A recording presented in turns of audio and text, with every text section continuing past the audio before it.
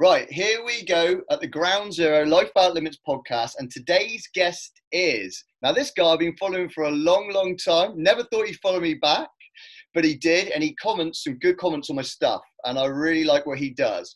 Will Usher is not only an amazing triathlete himself, but also he runs his own triathlon business coaching people, and he also has done over the years a few A-list celebrities too, which he's kind of playing down. We were just having a chat there before we started. But amazing guy. So here's Will. How's it going, man? Yeah, very good. Thanks for having me on your podcast. Yeah, that's cool, dude. So look, just tell the people a little bit about yourself, a few stats and what you do generally, like day to day at the minute. Yeah, at the minute, I mean, where we're now, where we are now is different to where we were 5 weeks ago. But yeah, we run an age group. Hesitate to use the term performance age group team because like that it can sort of dredge up ideas of grandeur, and I think there's a bit too much of that going around in the tri industry at the minute. But we a focused age group team. Let's put it that way. What do you mean by age group team? What does that actually mean? So that means like we do have a professional division with Jenkins, Mark and Helen Jenkins. But that's very small. For the vast majority, people are age groups, so they're like masters athletes. So they're not in any of the elite junior programs or anything like that, and they sit within the 4-year age groups, going from 16 all the way up to death, basically. So actually, I raced in China a few years ago, back in Beijing. And there's these two American blokes who are racing the 85 to 89 category. And it's Olympic distance tri, so it's still pretty decent distance. And these two blokes chased each other around for like the last 20 years, trying to race each other. And one bloke always beat the other by 15 minutes, didn't matter what he did. And his speech when he got up on the podium in second place was, yeah, I'm just waiting for this guy to die, really, and then I'll get the top spot. It's a bit harsh. But they're great mates. But so we have an age group team. It is focused on performance. Probably 80% of the team, the top 5% in the world.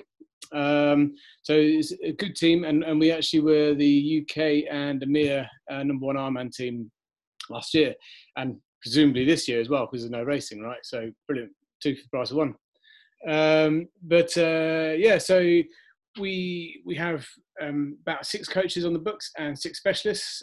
Of the 12, we've got 6 have the Olympics in their CV. And so what we tried to do was build a quite a holistic approach to coaching. Like loads of athletes will come to us and they'll like have a strength and conditioning coach. They'll have nutritionists. They'll have a favourite physio. It's great. But in the private sector, nobody talks to each other. All right, so you can. The struggle is to try and combine everyone together to get the ideal best out of this athlete or individuals, because you don't just do like the best of the best. You also do your average Joe and stuff like that. People do normally do reach out to you, don't they? No, we have the full range, and like the difficulty is we looked at different sort of pro sports, and we actually thought professional cycling is about as close as it gets to the best setup that you want. So there's all the services and all the expertise behind the rider, all talk to each other, all in communication. And like, you don't have to use our physio. Like we coach in 8 different countries, so you know it's difficult to get to Battersea Park, for example, for your weekly physio if you're in Hong Kong. It's ideal if you can, because then we all sing off the same hymn sheet, right? So it just makes it better for everyone. But do you try a connection where sort of like there's a chain where everyone's working with under one roof, so you get a better performance out of the athletes? Is that what you're trying to say? Really, I mean, like for example, like if you let's say you're out running in the fells or wherever, and you sprained your ankle, and you needed some physio work with that. Now, there's 2 things that happen. One is you only do your exercise for 2 weeks of the 6 weeks that you should do, because physio exercises are generally boring, they're pretty uncomfortable, and they take up time. And so you tend to stop doing it when it stops hurting, and then you get re-injured. So what happens is, firstly, is your exercises get put into your program. But on the second side is like, I'll have a chat with Dr. John Allen, with permissions, of course, and we'll co-coach effectively. So we'll consult on you and your condition, the sprained ankle, and we'll talk about how that best can be applied into your training. So there's no guesswork, there's no Chinese whispers, there's no having to strike up another relationship with another physio. It's just easier for everyone, you know. How long has it taken to make this change, mate? I mean, what really got you into triathlon in the first place? I mean, what was it? Was it something you did later on in life, or what? No, well, ish. I'm getting later on in life as we go. But it was at uni actually. My first year at uni, one of my sort of main swimming rivals from Wiltshire was a bloke called Phil Juma. He was a great swimmer, and he nearly always beat me. It was very annoying.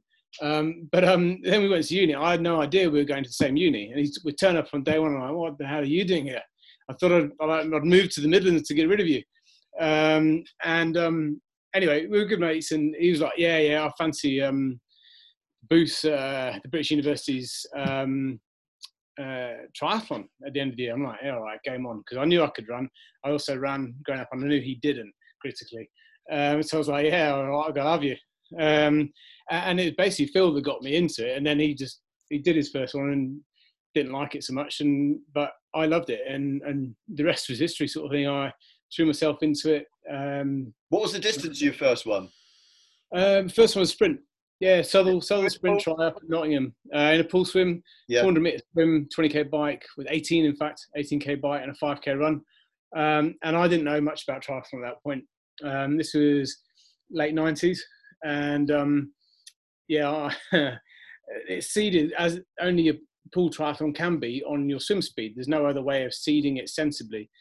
Unfortunately, I was still a swimmer at that point, and a swimmer's like cruisy time generally will put them in top end, like the last heat effectively. And so I was like, yeah, all right, and cruised out like a 440 or whatever it was, which was pretty chilled at that point for me.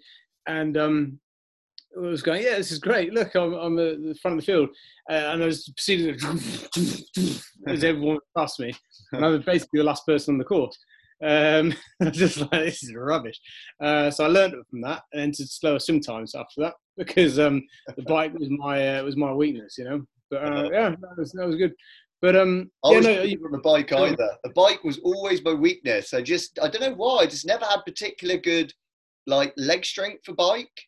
And I would always have a habit. The longer I always was quite susceptible to cramping, and that would really like that transition off. Running, no problem. Swimming was fine because I had a swimming background, but that in between on that bike was brutal for me. Yeah, well, the thing is, I've worked the bike hard over the last like 20 odd years, and it's I think because I grew up as a swimmer, it's hard to get back in the water, because I used to swim 50,000-60,000 meters a week, 2 days, twice every day, or one rest day. And I'm never going to do that again. And I'm also not 17, right? So I've got no interest, and I probably haven't got the capability of doing that anymore. And what for? Because I can, with 4 swim sessions in a week, you can swim at the top of the field, and that's all you need to do. To swim a minute faster takes another 3 sessions. And it's a waste of time relative to the end goal of having a faster overall triathlon. So you put those 3 extra hours into the bike or into the run or whatever. But for that minute, it becomes not worthwhile unless you're doing sprint and standard distance, which the sharper end of the age group field is getting pretty aggressive nowadays. Yeah. But how do you actually structure your personal training? So like back then you was a bit of a novice, you just did it because one of your mates was doing it, and like you say, the rest was history. But I mean, just like jumping forward a minute and then we'll come back again.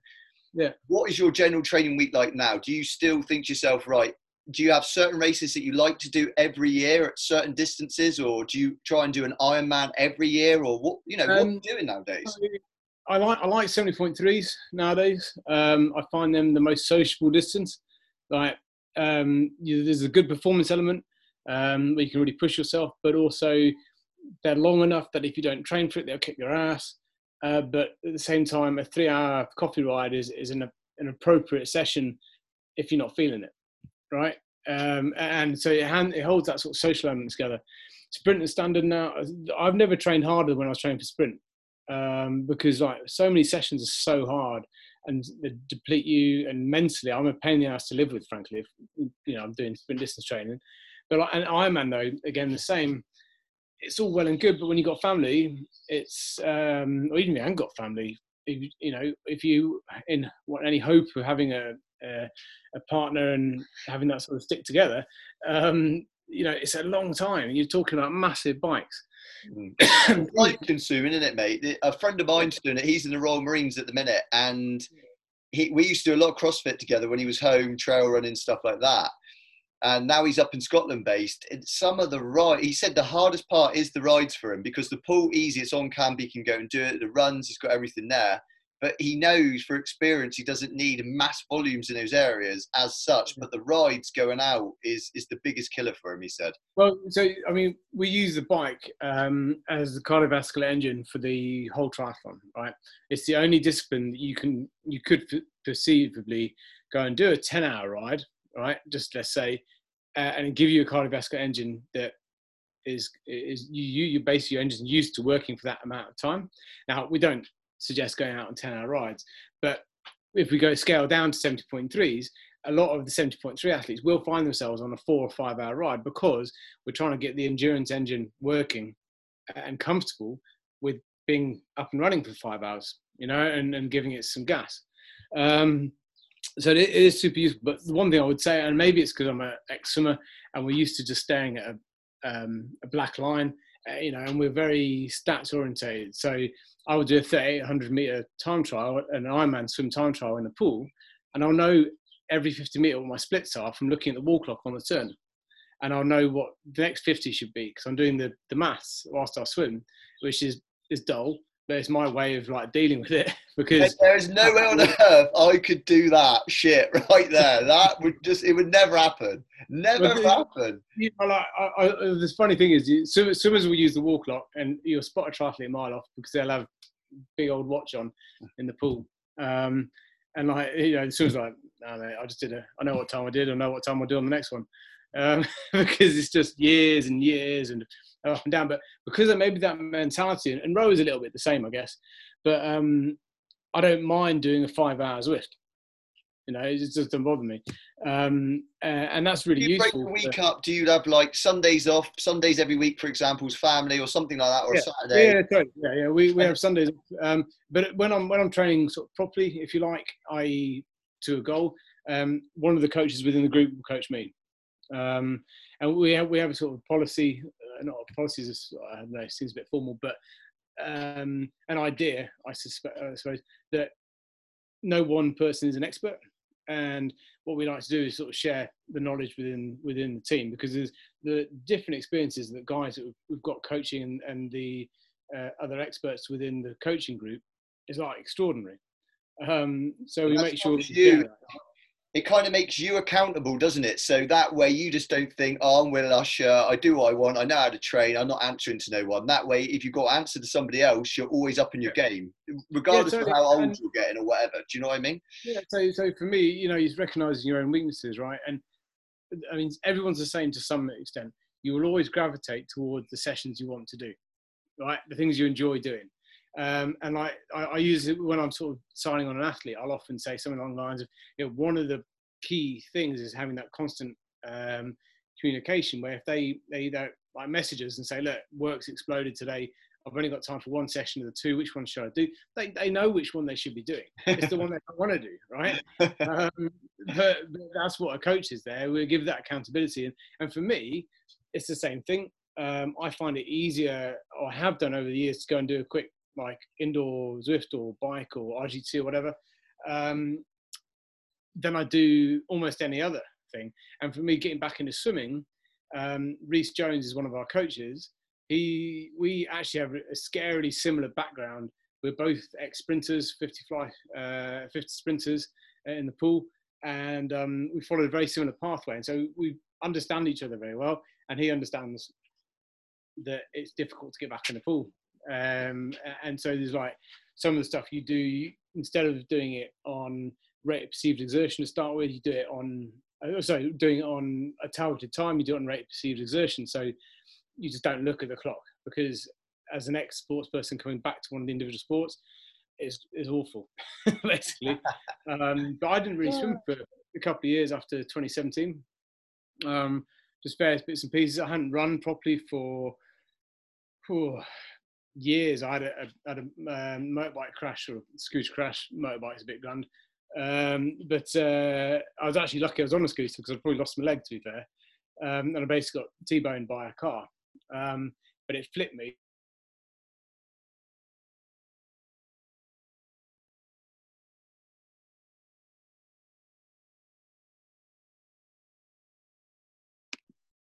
Boom, we're back on. Let's carry on as we was. Motorbike, the motorbike accident on the scooter, you were T-boned on that. That was where we was. Okay, yeah. So, all that, basically, as I sort of somersaulted forward, landed on my pelvis and I shunted it forward, pretty much permanently, really.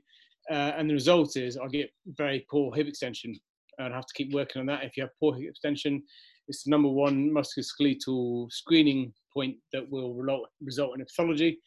And those pathologies being torn calf, SLES, hamstring, tight hamstring, lower back pain. Did you actually break anything? Was you in hospital for quite a while when this happened? Or?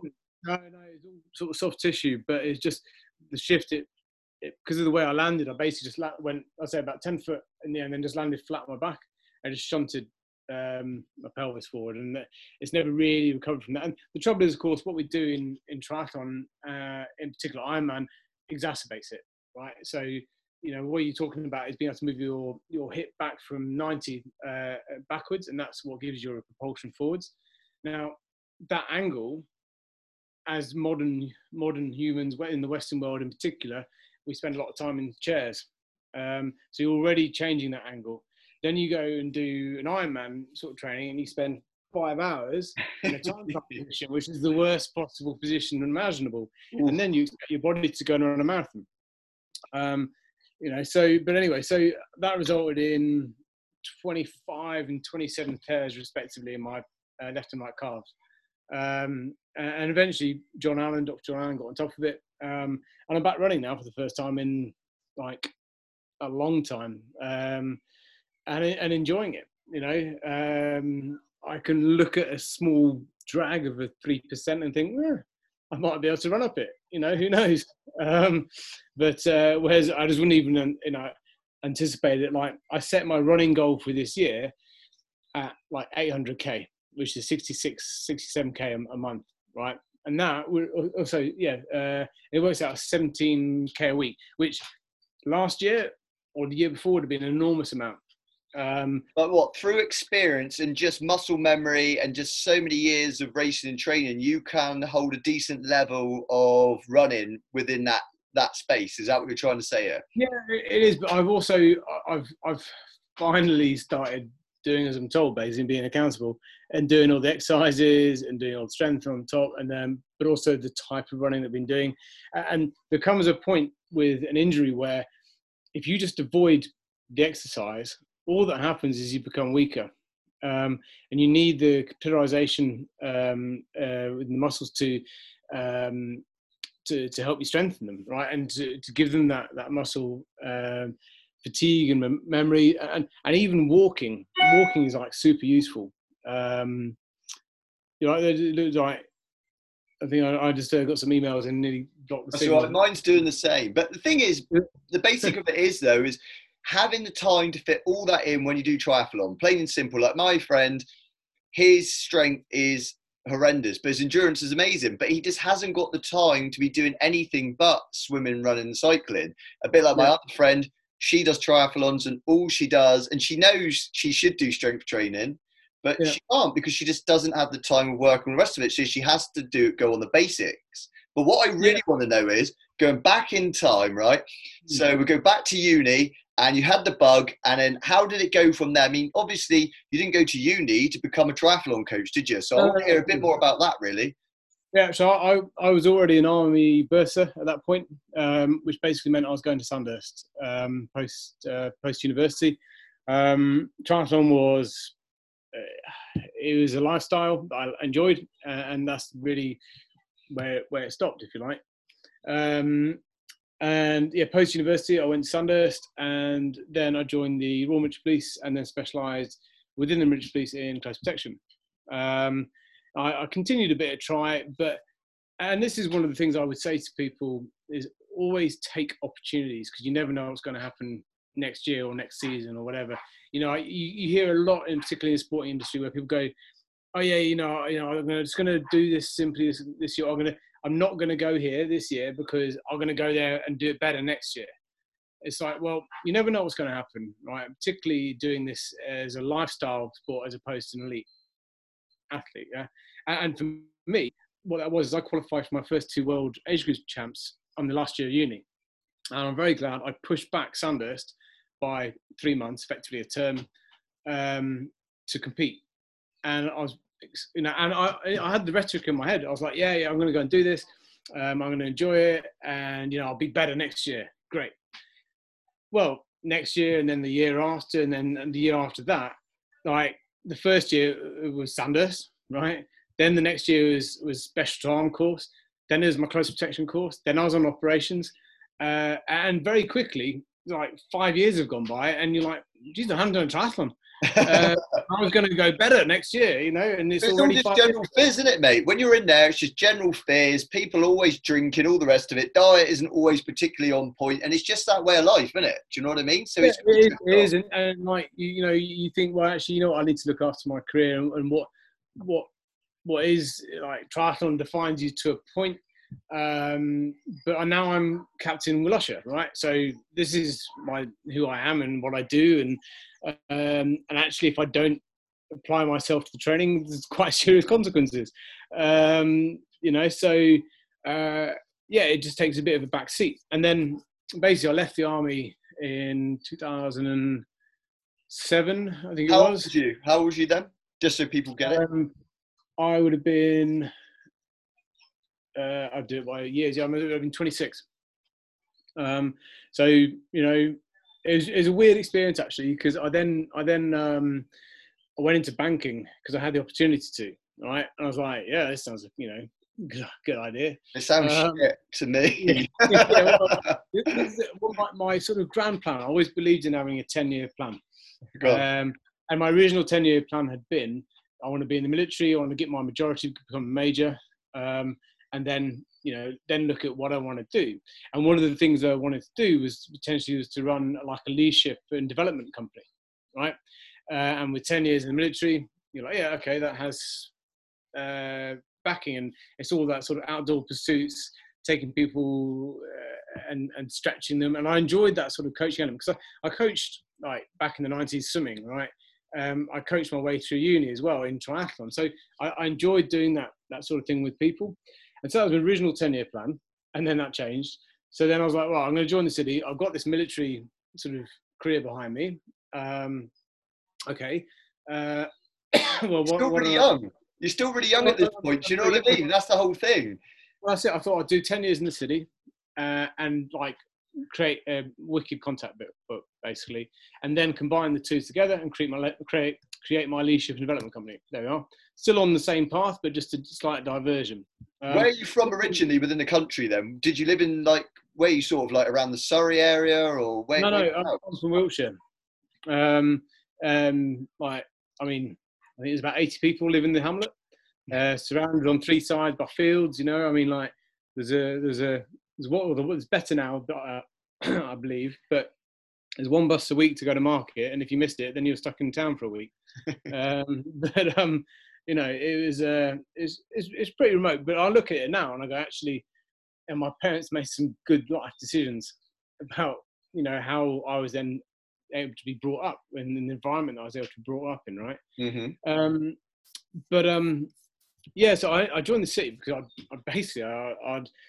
I'd just, what do you do after the army? No one really knows who they are. You're like, well, I've got all these skills, but you tend to focus on your immediate skills, like you're a marksman with various different weapons. Like, okay, mercenary. Clearly, that's the role for me. Because what else could I possibly do? And I did look at the private security market, particularly being a close protection specialist, because we were quite highly sought after, particularly in sort of 2007, like some American companies were paying silly money, but they didn't have an Apache on 5 minutes notice, which is like why you were being paid silly money. And the risk of sort of turning up in an orange jumpsuit was high. I said no to that in the end, but you still don't really know what, you've gone to Sandhurst and they say, oh, it's a great management company. And then you go and manage 110 men and women, and like, yeah, brilliant. Okay, what does that mean? Like, what I don't even know what market sector to look at. And so I was pretty open to ideas, and I got this opportunity to go into the city. I was like, well, okay, let's crack on, let's do it. The problem was, I joined in 2007, and if we sort of cast our minds back, that was basically the last massive recession. And I worked in corporate loan origination, mergers and acquisitions, which again was a terrible time. And responsibility. You'd think that an army officer would probably understand that they were a people person, right? People were important. So I'd even alluded to it, like my 10-year plan had been to do leadership and development type, goals and roles of people. And so, in hindsight, it was a bad decision. But basically, responsibility for people got switched out for responsibility with huge amounts of money, in so much as working on big merger and acquisition deals. But it just didn't do it for me. And my best mate sort of texted me, just a run of the mill, how you doing? And I always remember this because it was a turning point. And I just said, look, man, I'm so bored I can hardly breathe. And it was like, that oppressive boredom where you can't, you're so bored, there's stuff to do, but you can't actually even get off the sofa. The thing is, though, the city life must have been amazing, because obviously being an officer, Sandhurst, all the rest of it, you're all close to London anyway. But I mean, that kind of living in the city life, being young was obviously good, but the actual job, the monotony of it just had no excitement to it compared to what you was used to. And everyone knows when you're at uni, I think it's just a good life too. Do you know what I mean? And then the military's a good life, and then that banking must have just been like squash, Yeah, I think it was just like it was the lack of teamwork. Like managers in the city, they may have changed. They're going to have some like city manager phone you up now and say, "Oi," but people are basically promoted to management positions based on how much money they make, right, for the company, which is brilliant.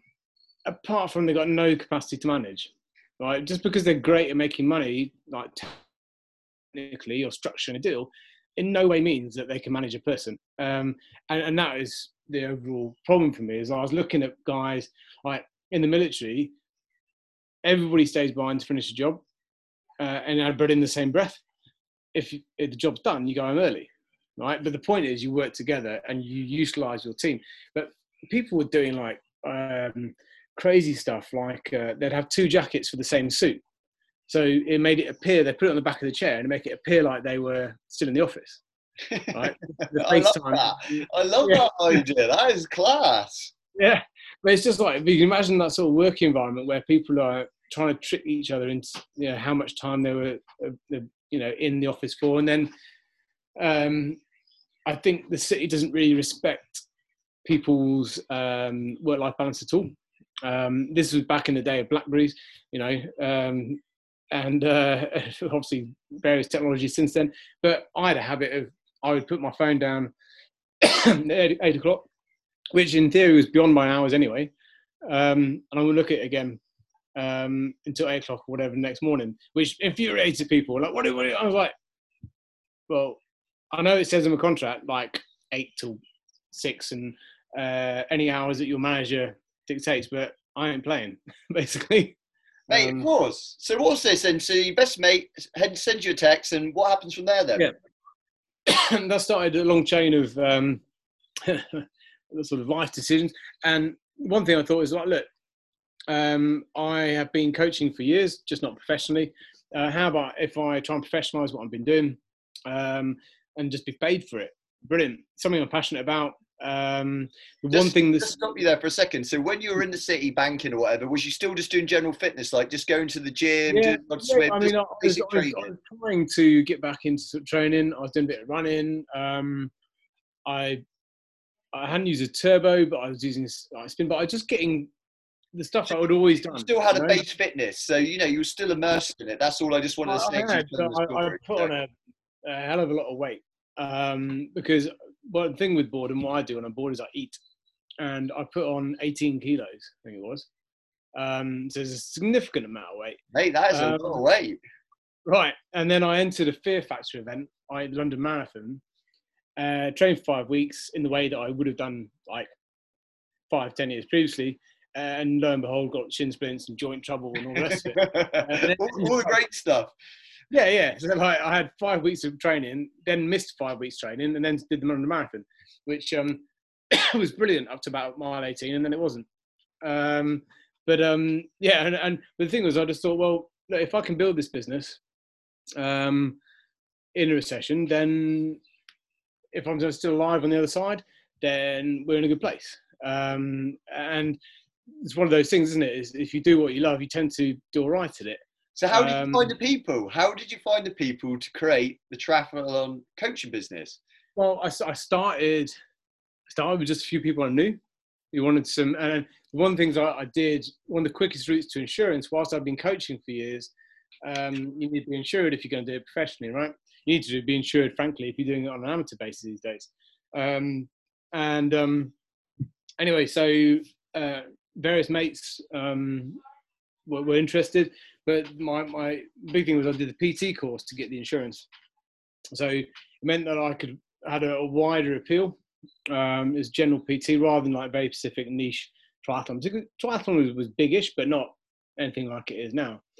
And I put out all sorts of ads. I learned from stuff like this wouldn't happen anymore, but I put like a £200 2x1 inch ad in the Metro. I mean, who the hell even reads the ads in the Metro? You know what I mean? But like £200 now on Facebook, you can hit 40,000 relevant people. But anyway, you learn.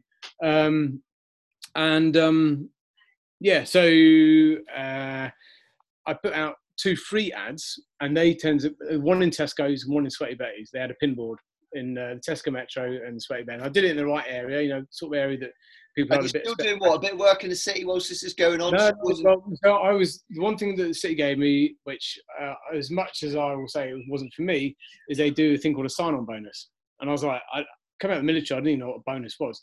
Well, actually, no, that's not fair. And I mean, this is me being a bit of a knob, and I was enjoying anyway, I'll tell you the story. Basically, during 2008, all the recession and the crisis and all the rest of it, and you got people, city boys going, oh, I haven't got a bonus more than 200 grand or something. I'm not getting out of bed for that. And then I pipe up. Admittedly, this is a corporate event, so it's a little bit, I was still taking advantage of the corporate hospitality. But I'd pipe up and go, look, boys, we used to get a £2,000 bonus, which was still taxable in the military if you did 18 months out of a 2-year period on operations. And people just go, shit. They just like kill the conversation. But the main thing it did for me is a sign-on bonus. It meant it gave me 3 months, and I actually managed to eke it out to 5 months salary effectively when I left the city. And it meant that I could build the business a little bit slowly. I was living with my partner at the time, which helped as well. So you immersed yourself in it. So when you're immersing yourself in it full time, it's only got one way to go, isn't it? Do you know what I mean? Right. Yeah, and also you're looking at the end of the road, right? When your money runs out, you're like, well, I have to make it work before this happens, right? And I did start interviewing for other like project management roles and all sorts of things in that period, because as you're getting closer to the point where your money runs out, you're just going, well, this is all well and good, but do you know, everyone's the same. Like some people might say, oh, look, I can live on £1,000 a week. I can live on 300 quid a week. Whatever it is, in your head, you're thinking, oh, if it comes to the end of that and I haven't got this much to live on to cover this, and this, it ain't gonna happen for you. So I totally get where you're coming from on that. Yeah, and also like rent in London is like oppressive, so like there's the what you have to earn or how many hourly sessions you need to run. And that's the thing. When I started, I did mostly one-to-one. Nearly all one-to-one, whereas now 97% of what we do is online. What I want to know is, how did you get the elite? How did you get to where you are now? Because somewhere within that story, you must have started to pick up people that were like world class, people that were like national class, whatever you want to Well, say it. what we did is form the team. The original team was one triathlon regional development squad before it became precision race team a couple of years ago. And how that sort of came about was athletes that I started training, people started getting better. And you go, well, look, I think you could probably qualify for GBH group, right? And as you go down the line, you do qualify them for GBH group. And then that spreads and someone else will, I want to qualify. And then maybe you get somebody who's already qualified but wants to get a bit better. And so the team starts happening organically. And then people are like, hey, go and check Will out. He got me this far before I was only here, but now I'm up here type of thing. Exactly. And then, we had the London 2013 World Champs, which ITU, the International Triathlon Union World Champs, and that really helped because it gave us a 3-year goal. And I wanted to get more athletes from one single team to that World Championships than any other team in history, or certainly within British team history. And we did. We got 19 athletes there, but that gave me a real focus. So every year I'd issue a document of what races people need to do, like properly holding their hand, And one thing that was tough in the early years, and it still is to some point, is that like people need that extra push to get out of bed, right? Like you take them out on a ride in the hills or wherever, and oh yeah, it's brilliant. And then next week you're still having to like pull teeth to get them there. And in the early years, I was emailing and calling people individually, going, right, I'm going to see you tomorrow, right? I'm going to see you tomorrow. And you needed that just to get that 2 or 3 people turning up. And then that just starts building a bit of critical mass. And now we're in a happy position that we've got really good critical mass. So you're always going to have a decent team turning out. But it becomes based. How about the celebrities? Because we know you was Gordon Ramsay's triathlon coach, right? And he did quite a lot, didn't he? Over tell us some stats about him and how it all came about. Gordon did really well. I mean, Gordon was an interesting person to coach because, that bloke is used to hard work. Like one of the things that I think people underestimate self-made celebrities like Gordon is that to get to where he's at, the work, the sleepless nights and all the rest of it is extraordinary. Okay. With the greatest respect to, say, reality TV programs of the likes of Towie or the Chelsea, Made in Chelsea, these guys are just being picked out for having not a lot of talent necessarily, but to run your own restaurants, to get 3 Michelin stars, etc., you have to work hard. The result is coaching somebody like that, they're already motivated. So you just turn up with a good session, you're going to get a decent result. Gordon's biggest problem was like his travel, and still is. Well, not right now, but he is everywhere. Like his diary could be booked up to 2 years in advance. That is crazy. 2 years in advance. Would you have to find him places? So when he was going other places around the world, would you have to find places for him to train or other people for him to train? He was quite good at that. He always, basically, his executive assistant would always make sure he was staying somewhere that had a decent gym. When he was home in LA, he doesn't have like Olympic-sized swimming pool, but he has one of those jets, that you swim against the current. And so it helps him be efficient with his time.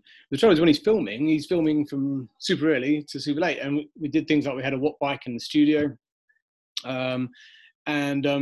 He's pretty dedicated to it. And the thing is, with Gordon, he'll always said it, and he said it in other interviews, it was his release, It's the one time that you basically can't check your phone, right? When you're riding a bike in particular. The running, he'd done a lot of running, a lot of marathons, done Comrades, London multiple times, etc. But, it was the cycling that you get to see such different landscapes because you can travel over like proper distances. Mm-hmm. And I still think one of the best things we ever did actually was getting him ready for some big races one year. I said, right, the proving course we're going to do, we're going to go and ride, not the actual event, but we're going to go and ride the course of the Fred Whitton up in the Lake District. But we're going to swim before we do that. We're going to swim like 3K before, and then we're going to do the 180 Fred Whitton. And it was just, I mean, we were bloody lucky. It's Lake District and it was sunny and glorious all day. Yeah. It could have been very different. But it was exactly that. You know, we swam at dawn with the dawn chorus of all these cormorants out on Lake Windermere, and the sun coming up over the mountains, a bit of mist over a glass type lake.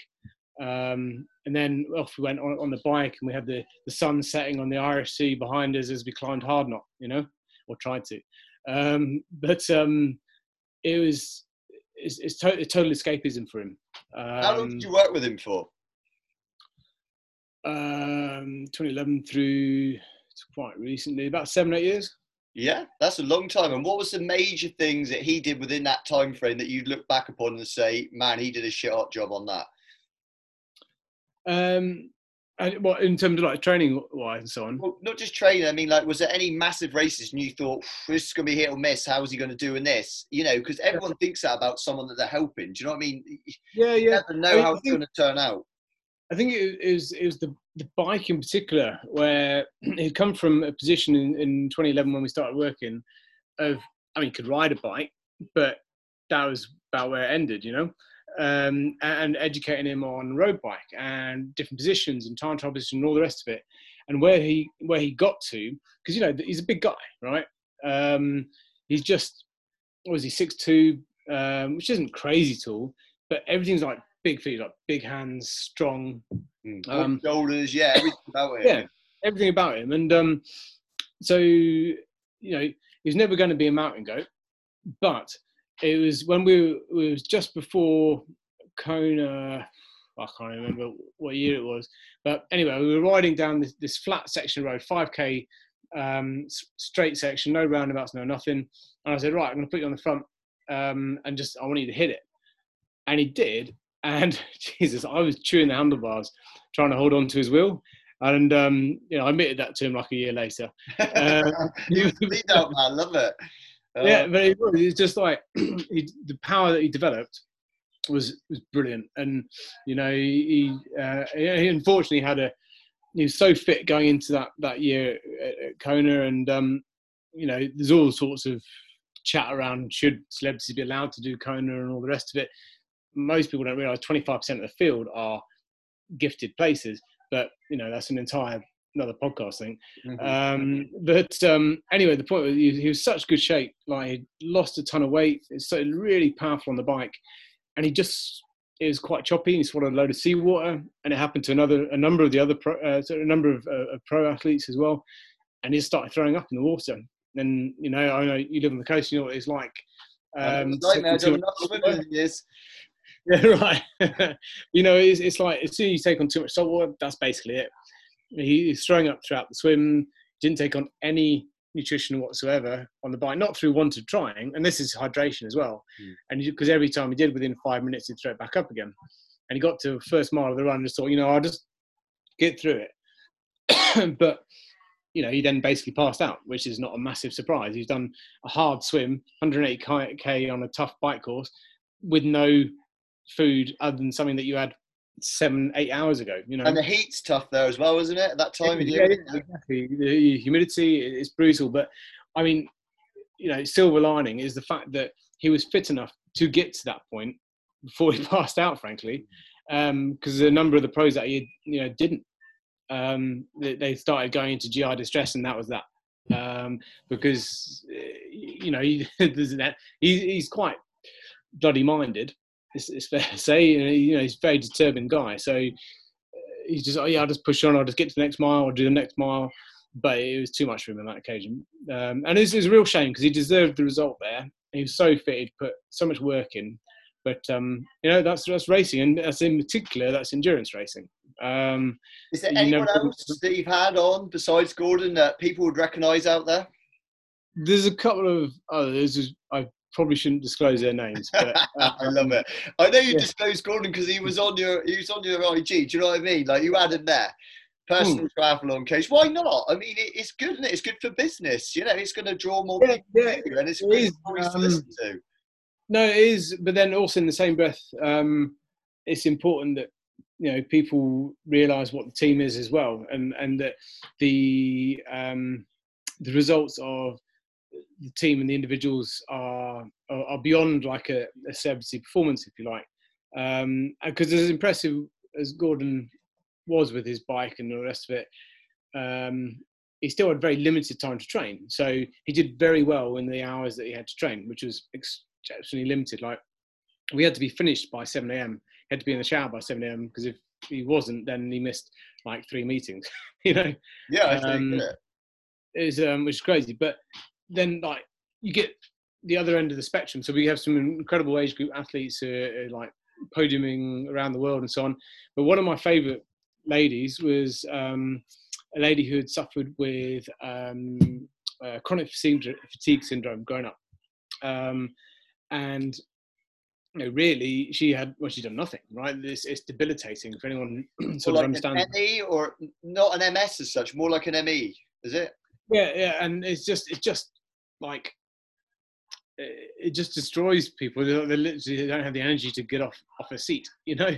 And anyway, through various methods, she'd sort of conquered it with some of it alternative sort of therapy, some of it sort of psychological bits and pieces. And anyway, she's done really well. And she came to me and said, "Yeah, I want to celebrate with an Ironman." It's like, that's a bold decision for somebody with your background, but she gave herself a year, which is still a tight timeline for somebody who's had that background.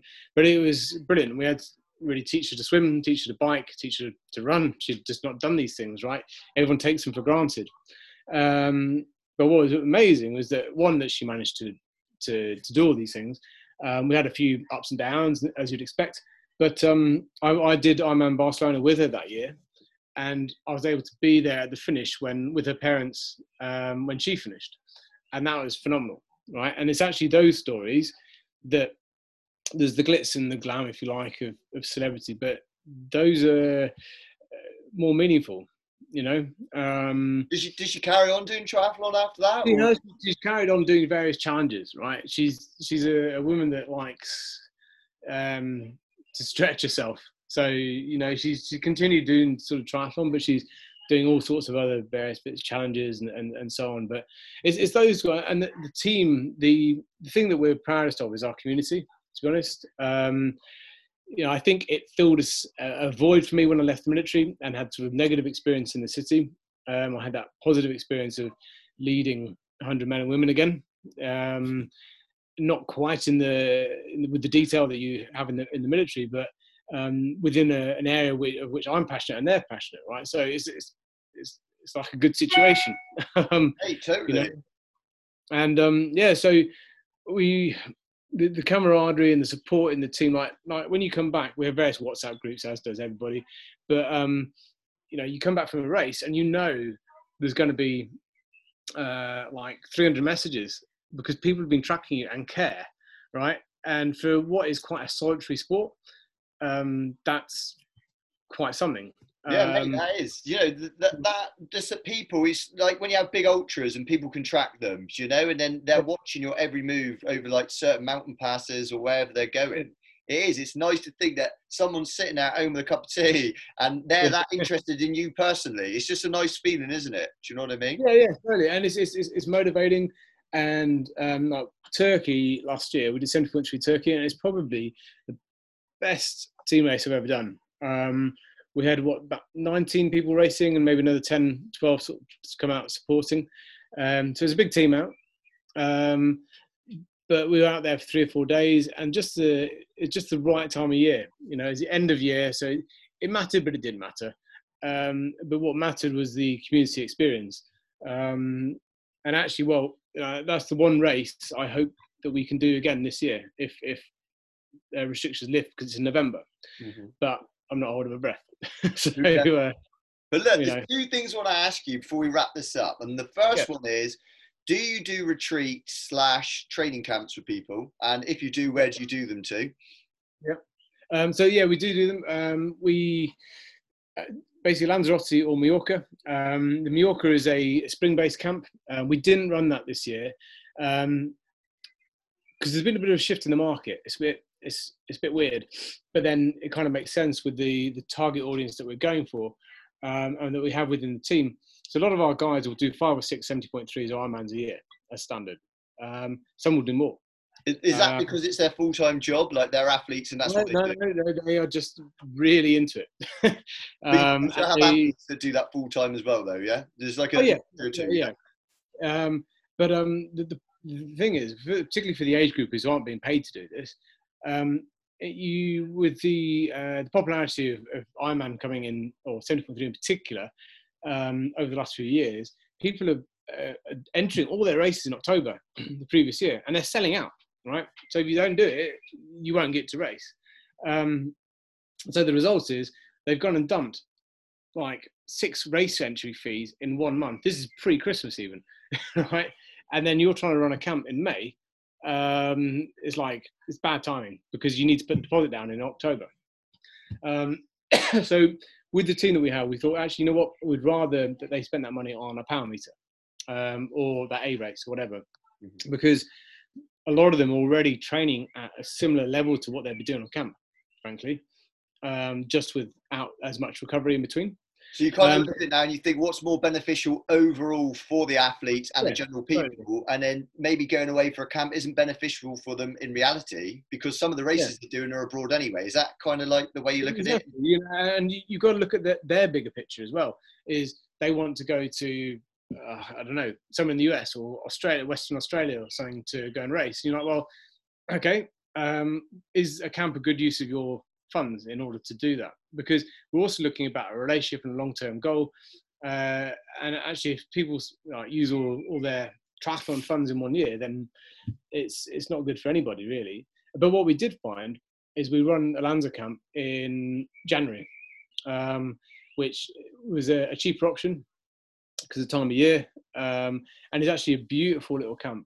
And so we'll see how this year goes in terms of COVID, but if we ignore COVID for a minute, we would absolutely be running that camp again, January 21.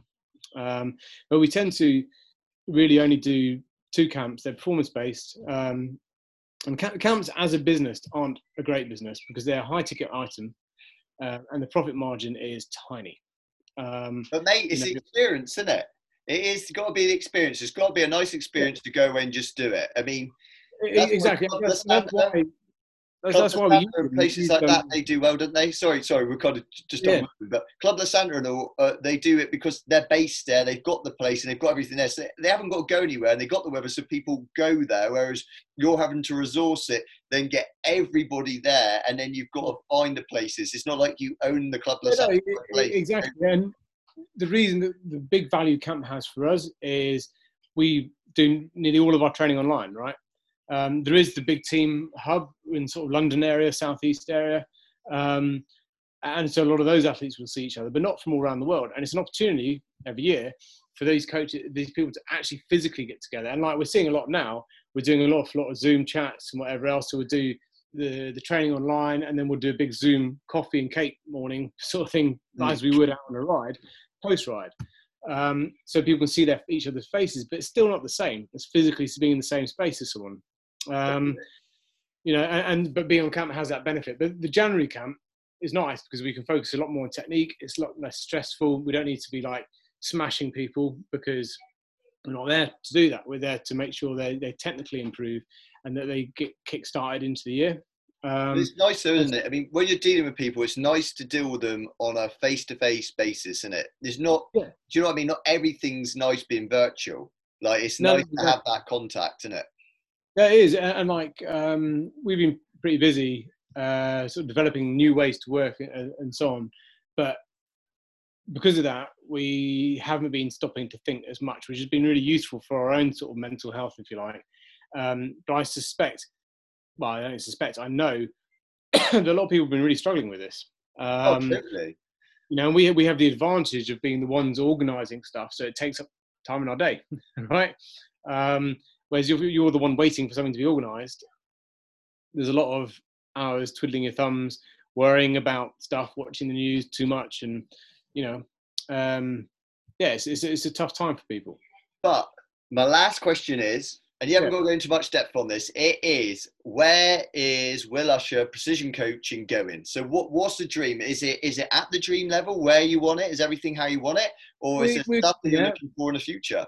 No, we're getting there. There's a secondary element to our business. So if we look at the Precision Race team itself and the Precision Coaching side, we want to continue developing what we've got, but we would also like to really push the high-end pro team end as well, because we've got coaches who, frankly, national federations would chew their arm off for, in the likes of Jenkins and Reece Jones.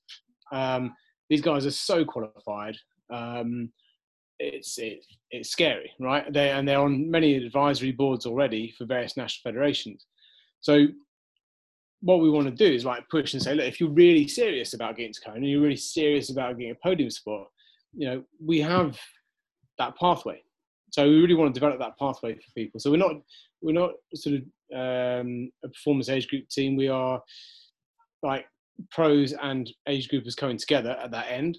But we really, the core business is strong performing focused age groupers and anybody who is serious about their goals, I guess, be that to complete a race or win it, right? So we want to develop that side for precision coaching. And then we have an e-commerce angle as well, an affiliate e-commerce angle, which we're working on, which is effectively a site where, affiliate marketing hasn't worked in the past, because you say we're sponsored by Hoob, for example, and you go, oh yeah, maybe Hoob are a good wetsuit. And you click through the Hoob wetsuits and you go, okay, cool, I like the look of the Archimedes. I'll go and Google it and see where I can get it cheaper. And then right? Because that's what I would do, right? Yeah, 100%. I've just bought a new running vest, hydration pack thing. And what I do, I researched it, great, and then Google shopped it. Where can I get it cheapest? But what we're trying to do, the local running shop or wherever, they go and try it all on, yeah. Because they got overheads and everything's a little more expensive, they just go try it all on, do all the testing, go home, and then order it online. Do you know what I mean? And which is super hard, particularly on in the running market, where there's not loads of, like, it's difficult to spend 15 grand on a piece of kit. You know what I mean? Like is in cycling or something, and so. It's really harsh on those local businesses who put the time, the effort, and the expertise in, frankly, and then get shafted. But what we're trying to do is create a site where we say, look, we've worked with these brands, for some of them for 20 years, and we're trying to remove Google. You have your membership, and then you click through, you get your discount applied at checkout. Right. But the main thing is that as well that you will not get this cheaper anywhere else, but you also know that you're not relying on some online forum that's advising you to get it in neon pink because it's the fastest. You're getting some proper solid advice. You buy a wetsuit through this link, and it's going to do what you want it to, and the customer service and journey will be the right one, because triathlon in particular is just, it's like another language, right? Hey, I'm kind of glad I'm not involved in it. I've still got dreams that one day I'd like to do an Ironman. So maybe at some point in years to come, I'll be reaching to you, buddy. But I've just got no interest anymore in my little racing suit that's still hanging up somewhere, or my bike, or my stuff, or my Speedos, and my carbon pedals, and just like, it's just so much stuff. Like, it is. And what we just want to like simplify that for people, really, because it's intimidating. It's not that helpful, particularly like people getting proper snooty about, I don't know, some carbon calipers or something. It's like, well, they got to have the right name. They got to be the right brand. They got to be this, that, and the other. Do you know what I mean? And the one thing I would say generally about triathlon is that you have that end of the market, which can be frustrating, but you will nearly always at a big try, you'll still find somebody with like a mountain bike and a shopping basket on them. They're the best people, or and you see them smoking after the race. I mean, they're the kind of people I want to sit with. The one that's drinking beer and having a fag, because like they're normal. They just love life. But it's just it's great, and it's like that's what's great about triathlon. It's pretty inclusive on that respect. But there is that end as you start trying to develop and trying to buy a new group set or something, you just go, I literally got no idea. And the likelihood of things like bike shops and things remaining as they are into the future is probably slim. pretty. It's going to be slim, mate. Yeah, it's real slim. I mean, the way we sort of see it is we expect bike shops to remove their floor space in so much as you don't need to have 50 bikes in stock, and become servicing centres with bike fitting. So you can still go there for expertise, but when you do, you're effectively getting the expertise and paying for it with be it either servicing, mechanics, or bike fit. And then you get your bike fitted, and then they order it in for you on a one-to-one. Totally. I can see that happening. So basically, the future for Will Usher is to have his precision team, more of an elite team going on that they can cater for easily by the sounds of it, and average Joes, which would be like myself if I approached you. And then also having an online market where people get all the discount they want, and it's easy to keep it all in one house so you don't get confused by training, nutrition, everything else, and what kit you've got to buy and have, yeah? Yeah, exactly. Yeah. So look, dude, is there anything else before we wrap this up you want to say? I don't think so. I spoke more than I imagined I would. Mate, we can always come back and touch on more. But look, if people want to find you, they want to look up about you, just tell everyone out there where they can find you. Well, social media and all the rest of it. To be honest, social media is where we get most of our work these days. And it's Instagram. It's Will_Usher_precision_coach. And or just Google precision coaching online, and you'll be able to get in touch. We also have a precision race team handle, which you can find through our individual coaches' profiles. All of our precision coaches have precision_coach behind them, so you'll be able to find the other coaches as well. And just come and chat, really. We are doing some stuff at the moment every other week on RGT, for those that know what that is. It's an online. I'm sure there will be. That means nothing to me, but there will be people out there who will listen and watch when it does. It's basically like Zwift. It's an online cycling platform, and every other week we're doing an open ride. So you don't need to be a member of the team. You just come and ride. As long as you've got a power meter or a smart turbo, you just get involved, and it's free. And we're getting some decent success with that. So if you want to come on there, we also post up the Discord channel chat, so people can chat away and ask people questions if they can breathe enough. It's very friendly, and we're just trying to sort of keep people together over this period. So come and get involved. Right, that's cool, man. Look, Will Usher, amazing triathlon coach, amazing triathlete himself. And look, I'll catch you later, dude. Yeah, man. Thanks very much.